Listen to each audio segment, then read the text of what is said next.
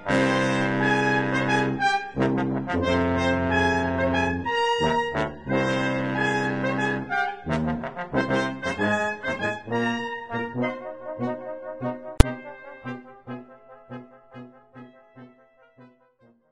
everybody, and welcome to another VP Movie Journal.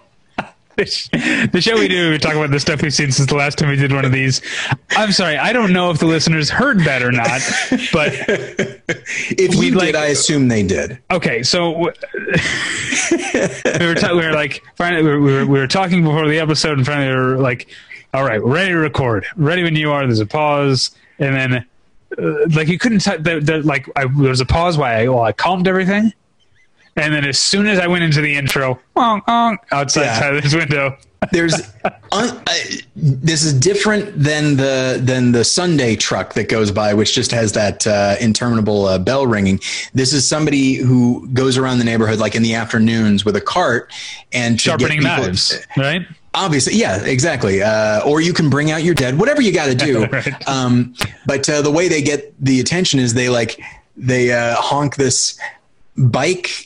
Like this clown horn, essentially, like it's like when a clown like honks their nose, it makes the noise it makes. Yeah. And so, the timing of that worked out extremely well. Yeah. Because in that moment, it's just like, we're just a couple of clowns. Yep. So, okay. But, so because of, some things going on your end, I'm the only one who has movies to talk about today. So we are going to power through. By the way, I'm David.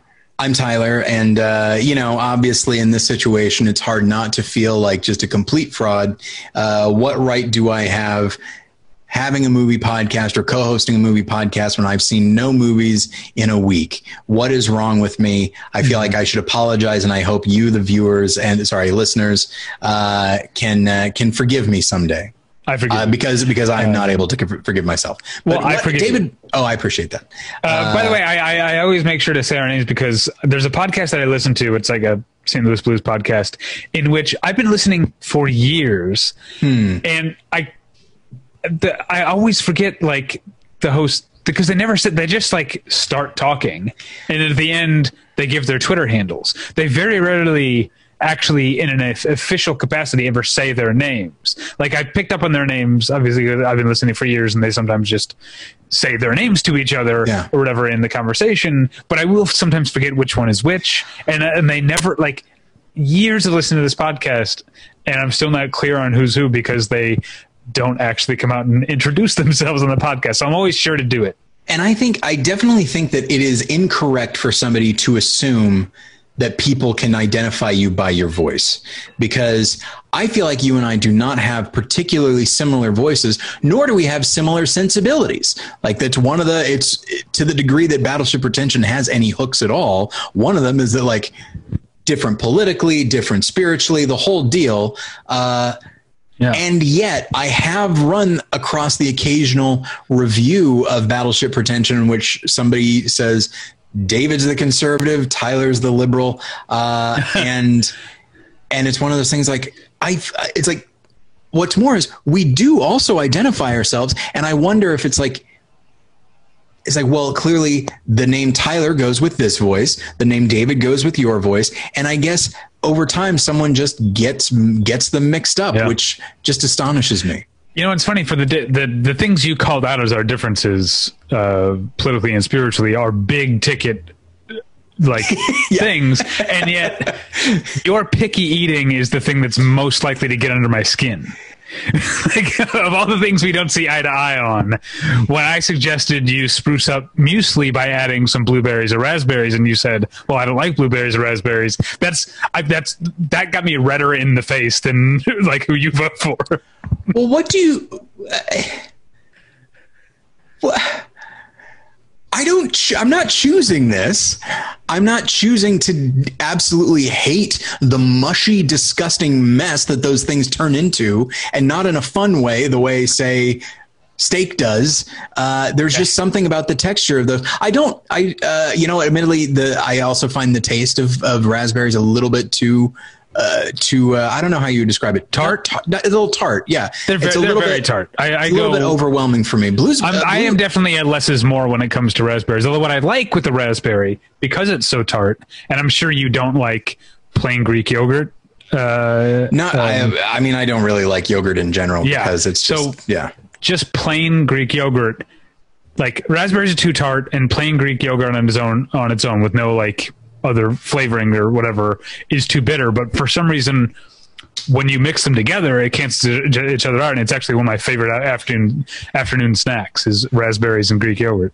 Yeah, I'm certainly not doing this just to get under your skin, although maybe now I will. The next time you say something like political that I don't agree with, even if it doesn't bother me, I'll just be like, you know what I don't like? I don't like I'm trying to think of something Mexican food.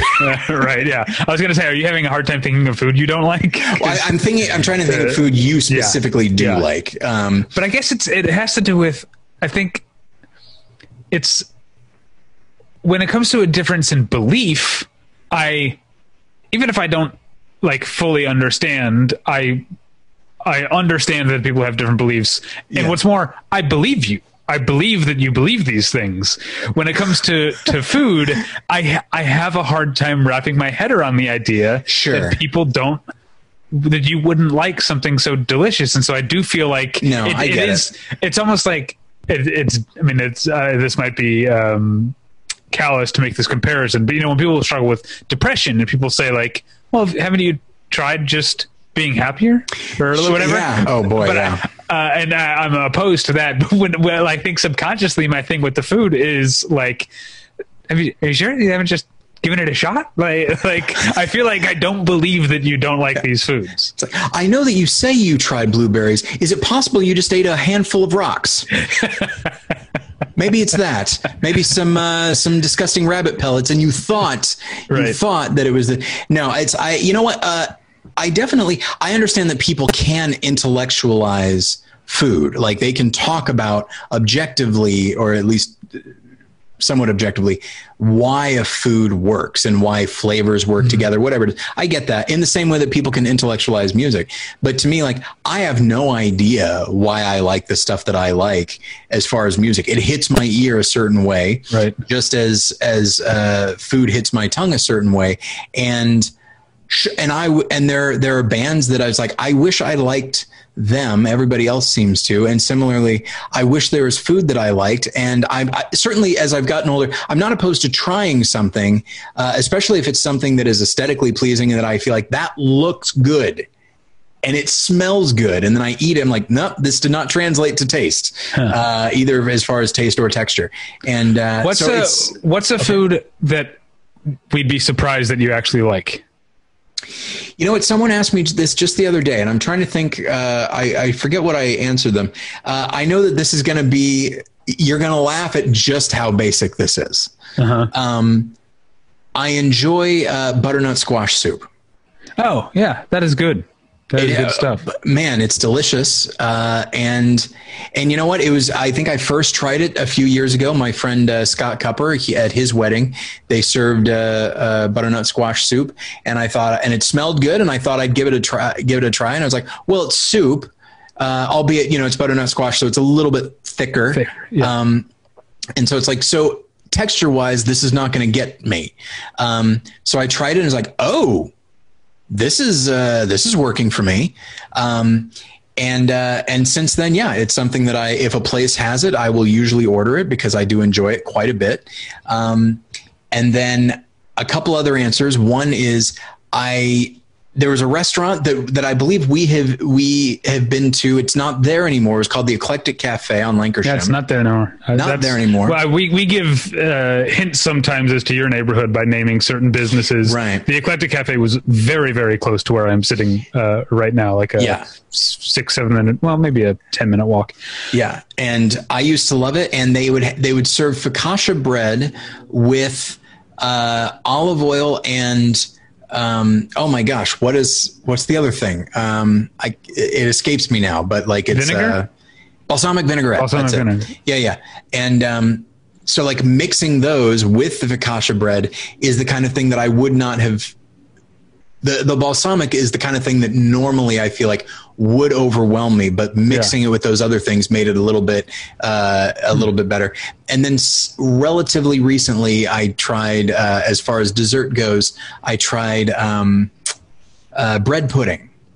Which, now you're getting into stuff I don't like. Yeah, and I liked it quite a bit, but I will say I don't like it universally. When we were traveling in Scotland, I had some of the best bread pudding I'd ever had, and then a few days later at a different place, some of the worst I'd ever had.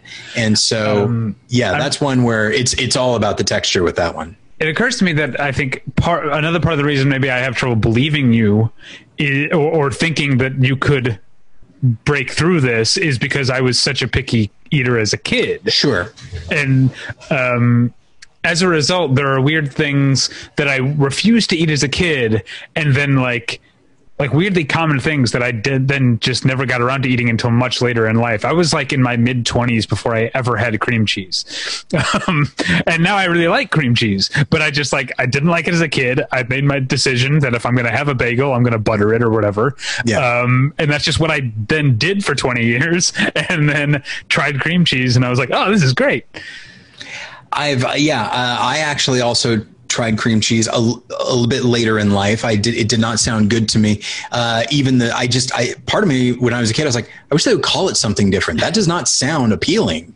And then I tried it on a bagel, and I was like, this is just like, it was weird. It's like, I see the appeal, but this is not a thing I want to continue experiencing.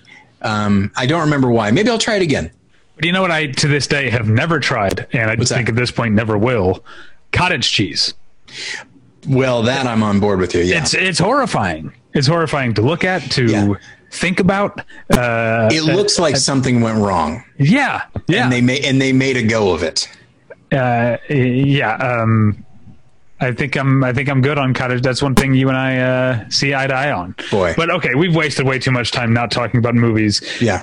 So I'm just going to jump in with a movie that recently restored by Indie Collect and available now in virtual cinemas via Kino Marquee.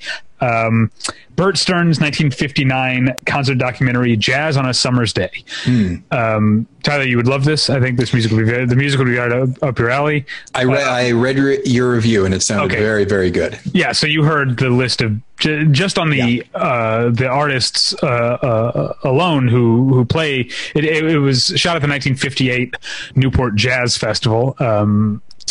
Which Newport has a jazz festival and a folk festival. It seems like a real cultured place to be. Place. The Newport Jazz Festival. So you had Thelonious Monk, Anita O'Day, Louis Armstrong, Mahalia Jackson, Chuck Berry. I feel like I'm missing out on a big one. They're in there somewhere, but I guess in reading about the history, like I guess it was one of the movies that kind of helped define the concert movie as we know it. This wasn't like as common a thing. And it takes place all over the course of one day. And the most interesting choice that Burt Stearns, as director, made in putting this together, and I don't know if, and you read my review, so I mentioned this, I don't know if this could have been a decision made in production. It feels like he shot everything without sound, MOS, in industry. That's one of those industry terms that I think most like movie fans just know now, right? Yeah.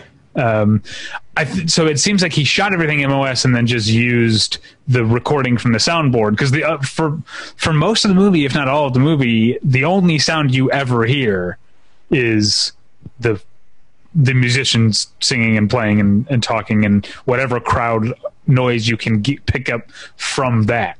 So there are shots like during the daytime performances which are more sparsely attended than the like nighttime party performances, where he goes into the town or down to the beach with the camera, and you're seeing the party that sort of goes on around this. And also this particular year, the Newport Jazz Festival happened to coincide with the America's Cup yacht race. And so you get all these shots of yachts and fancy rich people on their yachts, and you got people drinking at the bar and having little pregame house parties before the big event that night. But still, no matter how far away you go, the only thing you're hearing is the music being played on the stage. And so the effect is... I mean, concert film is clearly an apt description, but I have a hard time even thinking of this movie as a documentary. It feels more like a feature-length montage set to music. And often there's a lot of very funny images. I mentioned the daytime stuff being sparsely attended. There's literally people like just sitting on chairs and reading while Thelonious Monk is playing. It's very funny. But the music is absolutely terrific. The execution of the film itself is very artful, and I would give my highest recommendation to Jazz on a Summer's Day. Check it out. Support virtual cinemas. All right. Sorry. Tyler can see that I'm distracted by something, but the listeners... What's up? Is everything okay? Do you need me to come over? No, no, I'm good. Don't come over. Stay far away, or at least 6 feet away.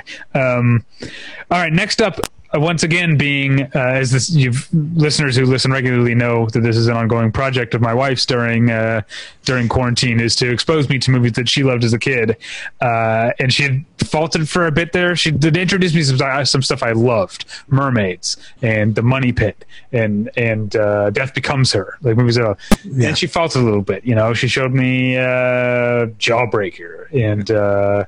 Was it 16 Candles or no, the other one. Pretty in Pink I didn't like. But she's back on top with 1987's La Bamba, directed by Luis Valdez, the Richie Valens story. Have you seen this movie? Not in many years, but I actually have seen it a few times before age like 20. Okay. So I would say this movie is a testament to the idea that a movie is not entirely made or broken by its screenplay, because I think you could read a quick article on Richie Valens' very short career, and you could kind of write this movie in your sleep. It doesn't really surprise you in terms of what happens plot point to plot point, but the movie is filled with so much energy, so much life, so much specificity in terms of, this is a conversation we have a lot now, is in terms of who gets to tell these kind of stories, and having a Latino director allows the film to explore Richie Valens' very specific Latino identity, which is that he was absolutely of Mexican descent, but at the time the movie starts, has never been to Mexico and does not speak Spanish. And he has to walk this line of being, he's often, by white Americans, he is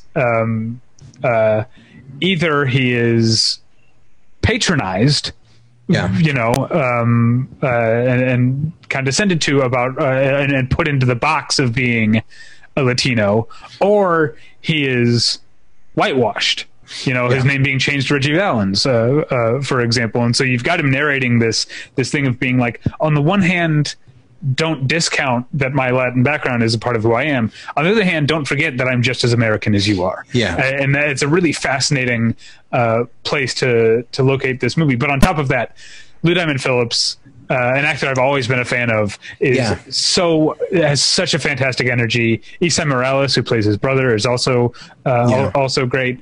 And the musical performance scenes are terrific. They're so great.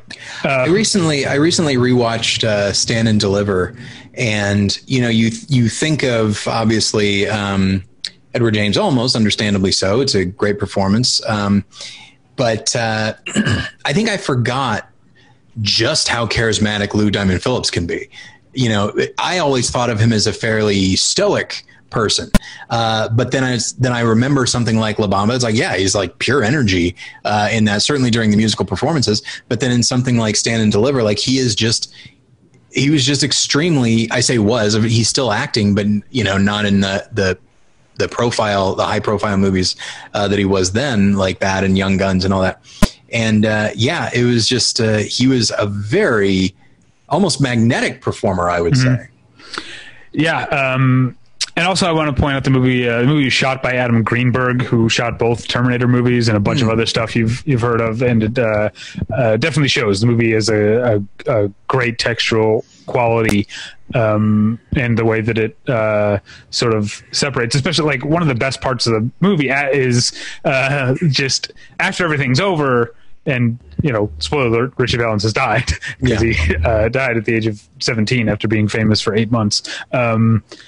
After he's died, we then see as the credits roll, and him performing La Bamba again, and that it's beautifully it has a richness of color that the rest of the movie intentionally, I think, doesn't have, and it does feel almost like, I think within the reality of the movie, this is just a performance from when he was still alive, but it does have this otherworldly, heavenly sort of feel to this final performance. A really, really great movie.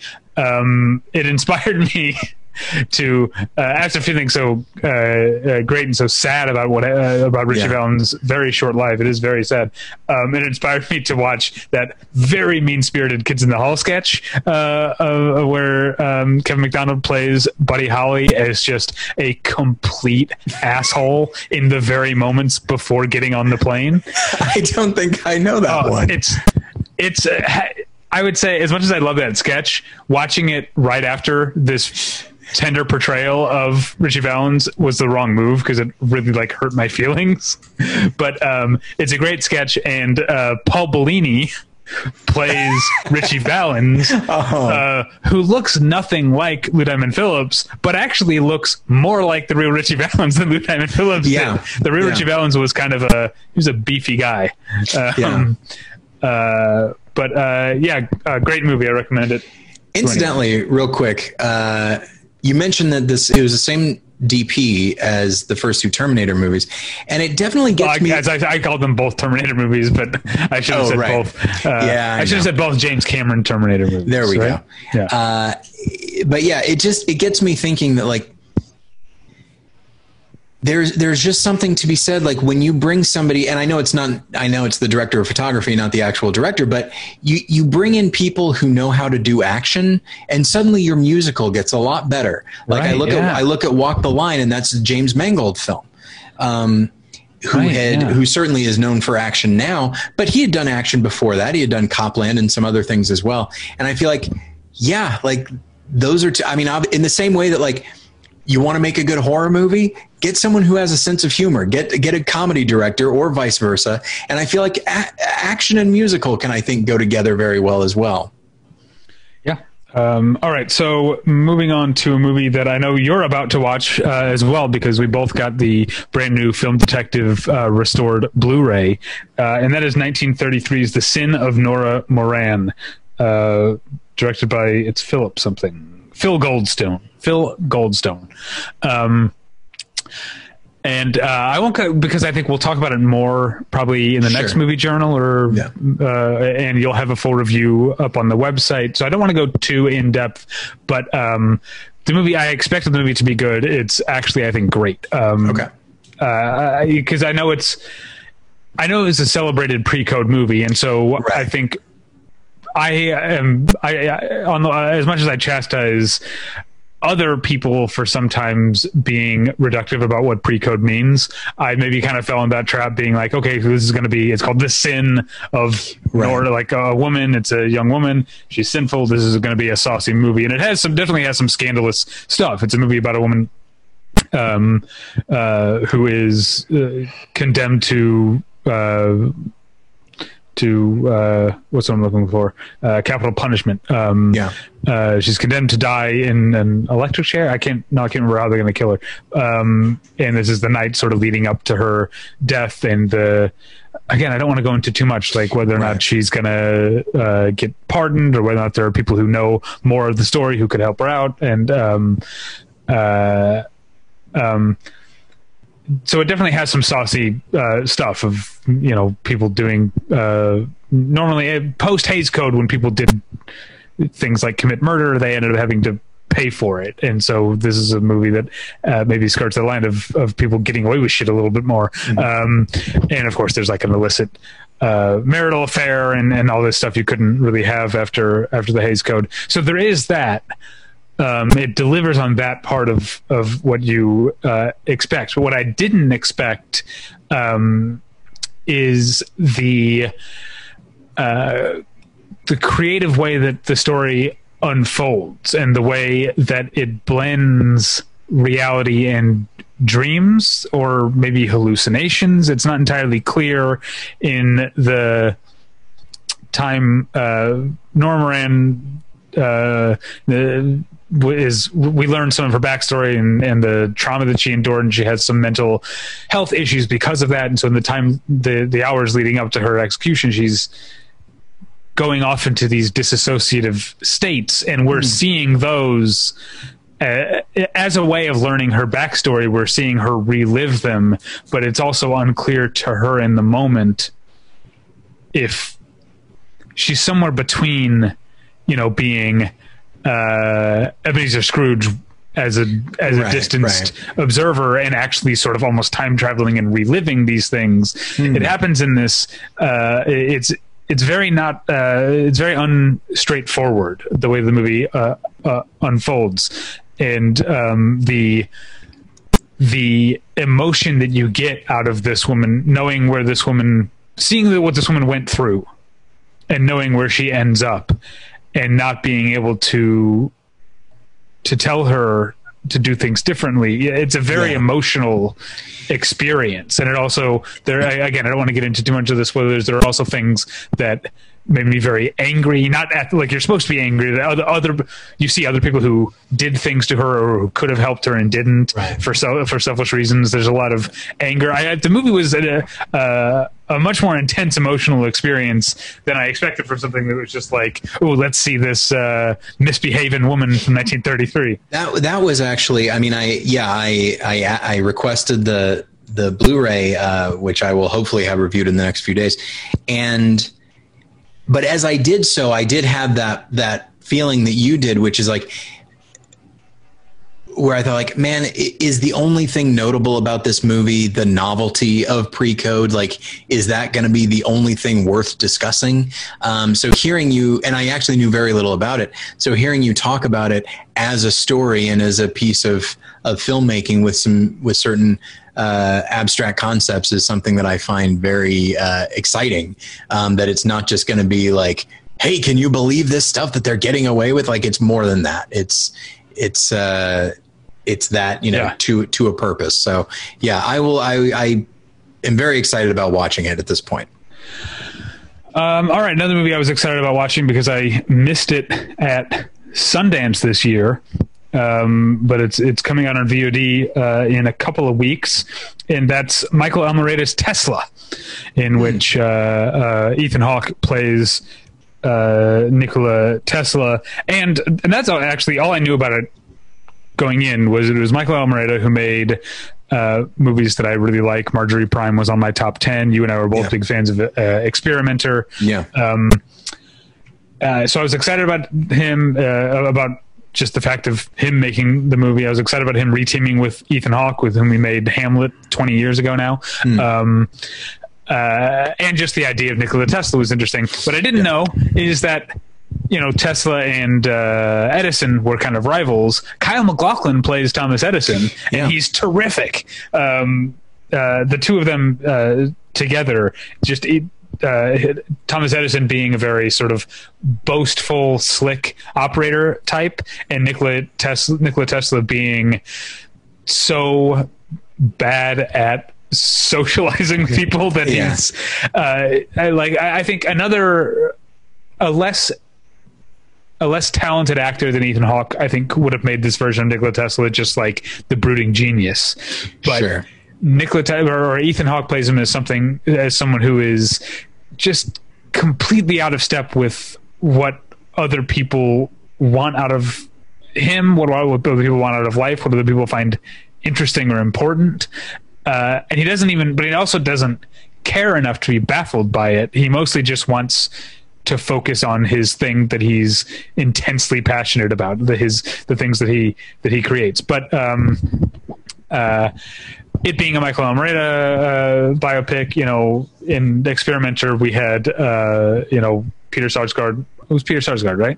Yeah. Walking down the hall of an institution with a little elephant behind him. You've got fun touches like this. You've got, I don't want to spoil all of them, but you've got, what's her name? Westinghouse was a big, right. No, I'm wrong. JP Morgan. Westinghouse is also important, but JP Morgan was a big investor, and his daughter is kind of the narrator of the movie. So we see her as a character, but then we also see her like showing, like, still dressed in her period garb, but with like a MacBook and showing, like, Googling Nikola Tesla and like showing, like, so she's like scrolling through like a Google image search, and like she has this whole like speech about how there are really only like 4 photos of Nikola Tesla, and that ends up becoming kind of the defining defining point of view of the movie, is what's beyond what little we know publicly, officially about Nikola Tesla. And so a lot of scenes unfold almost. Michael Almereyda is a very theatrical director, and a lot of scenes unfold basically as little plays in front of, instead of taking place on sets, they're just on a stage where the backdrop is a picture of, you know, a blown up picture of Nikola Tesla's lab, or a restaurant at the Chicago World's Fair where he like where his current was used, his AC current was used to light the 1893 World's Fair. So a lot of it is very theatrical. There are scenes, there are at least 2 scenes that happen between Tesla and Edison that then we aren't told until the scenes are over that they didn't actually happen. There's a lot of sense of fun to the movie, and it also has there's other little treats in the movie that I don't want to give away, but it's a very fun watch, and I think without being the kind of like factual information laden biopic, actually probably does achieve the goal of teaching you a lot about Tesla, or getting you to think about Tesla in new ways. Unless you're one of there are a lot of people who are Tesla obsessives who already, so this will catch you up maybe to some degree with the Tesla obsessive community. But I really liked it. Man, my limited exposure to Michael Almereyda is, I love his instincts. Like they're just so. I like when he's like, okay, I'm making a movie about Nikola Tesla, and it could just be a Wikipedia info dump and just be super dry. But I think I'm going to go with more the spirit of Nikola Tesla, and the way. And mix it in with how he is viewed now. That to me is so exciting and riveting. In a way, it almost reminds me of like the Sofia Coppola Marie Antoinette. But anyway, okay. So you have one more movie, right? Oh, but another real quick thing I wanted to mention. I mentioned Westinghouse, but I forgot to mention who plays Westinghouse. Someone who is also great in a much smaller role, he had a bigger role. Sorry, he was great in Experimenter. Jim Gaffigan. Oh, I keep being like impressed that he's a really talented actor. You know, he's not just his stage persona. And he's actually great as Westinghouse. And then one thing I will spoil, because I told my wife is sure this is intentional. Yeah, but there is a scene where Thomas Edison, played by Kyle MacLachlan, he has this speech to Nikola Tesla, who's now an American citizen or whatever, and like he's like, let's have an American meal, pie, and he like eats a slice of pie, and my wife was like, that they knew what they were doing. Yes, 100%. All right, so then I would have liked it if Westinghouse at one point is like, what are they doing? What is this electricity they're messing with? That'd be fun. Anyway, moving on. And then finally, this is the opposite. From a movie that I really loved to, again, just a contender with, probably not as bad as A Tax Collector, but we got 2 movie journals in a row where I'm seeing just a truly terrible movie. And unfortunately, it's directed by someone whom I like, as an actor and a writer, and that's Jay Baruchel. And the movie is called Random Acts of Violence.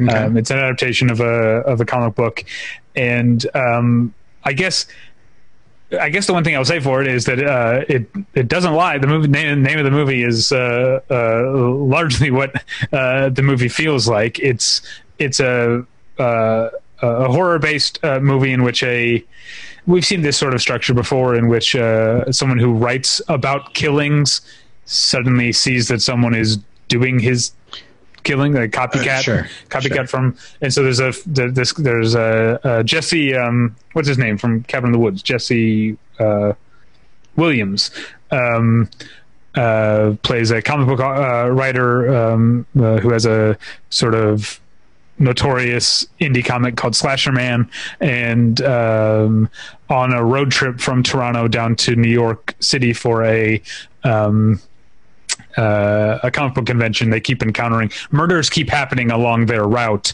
that are lifted directly from the pages of Slasher Man.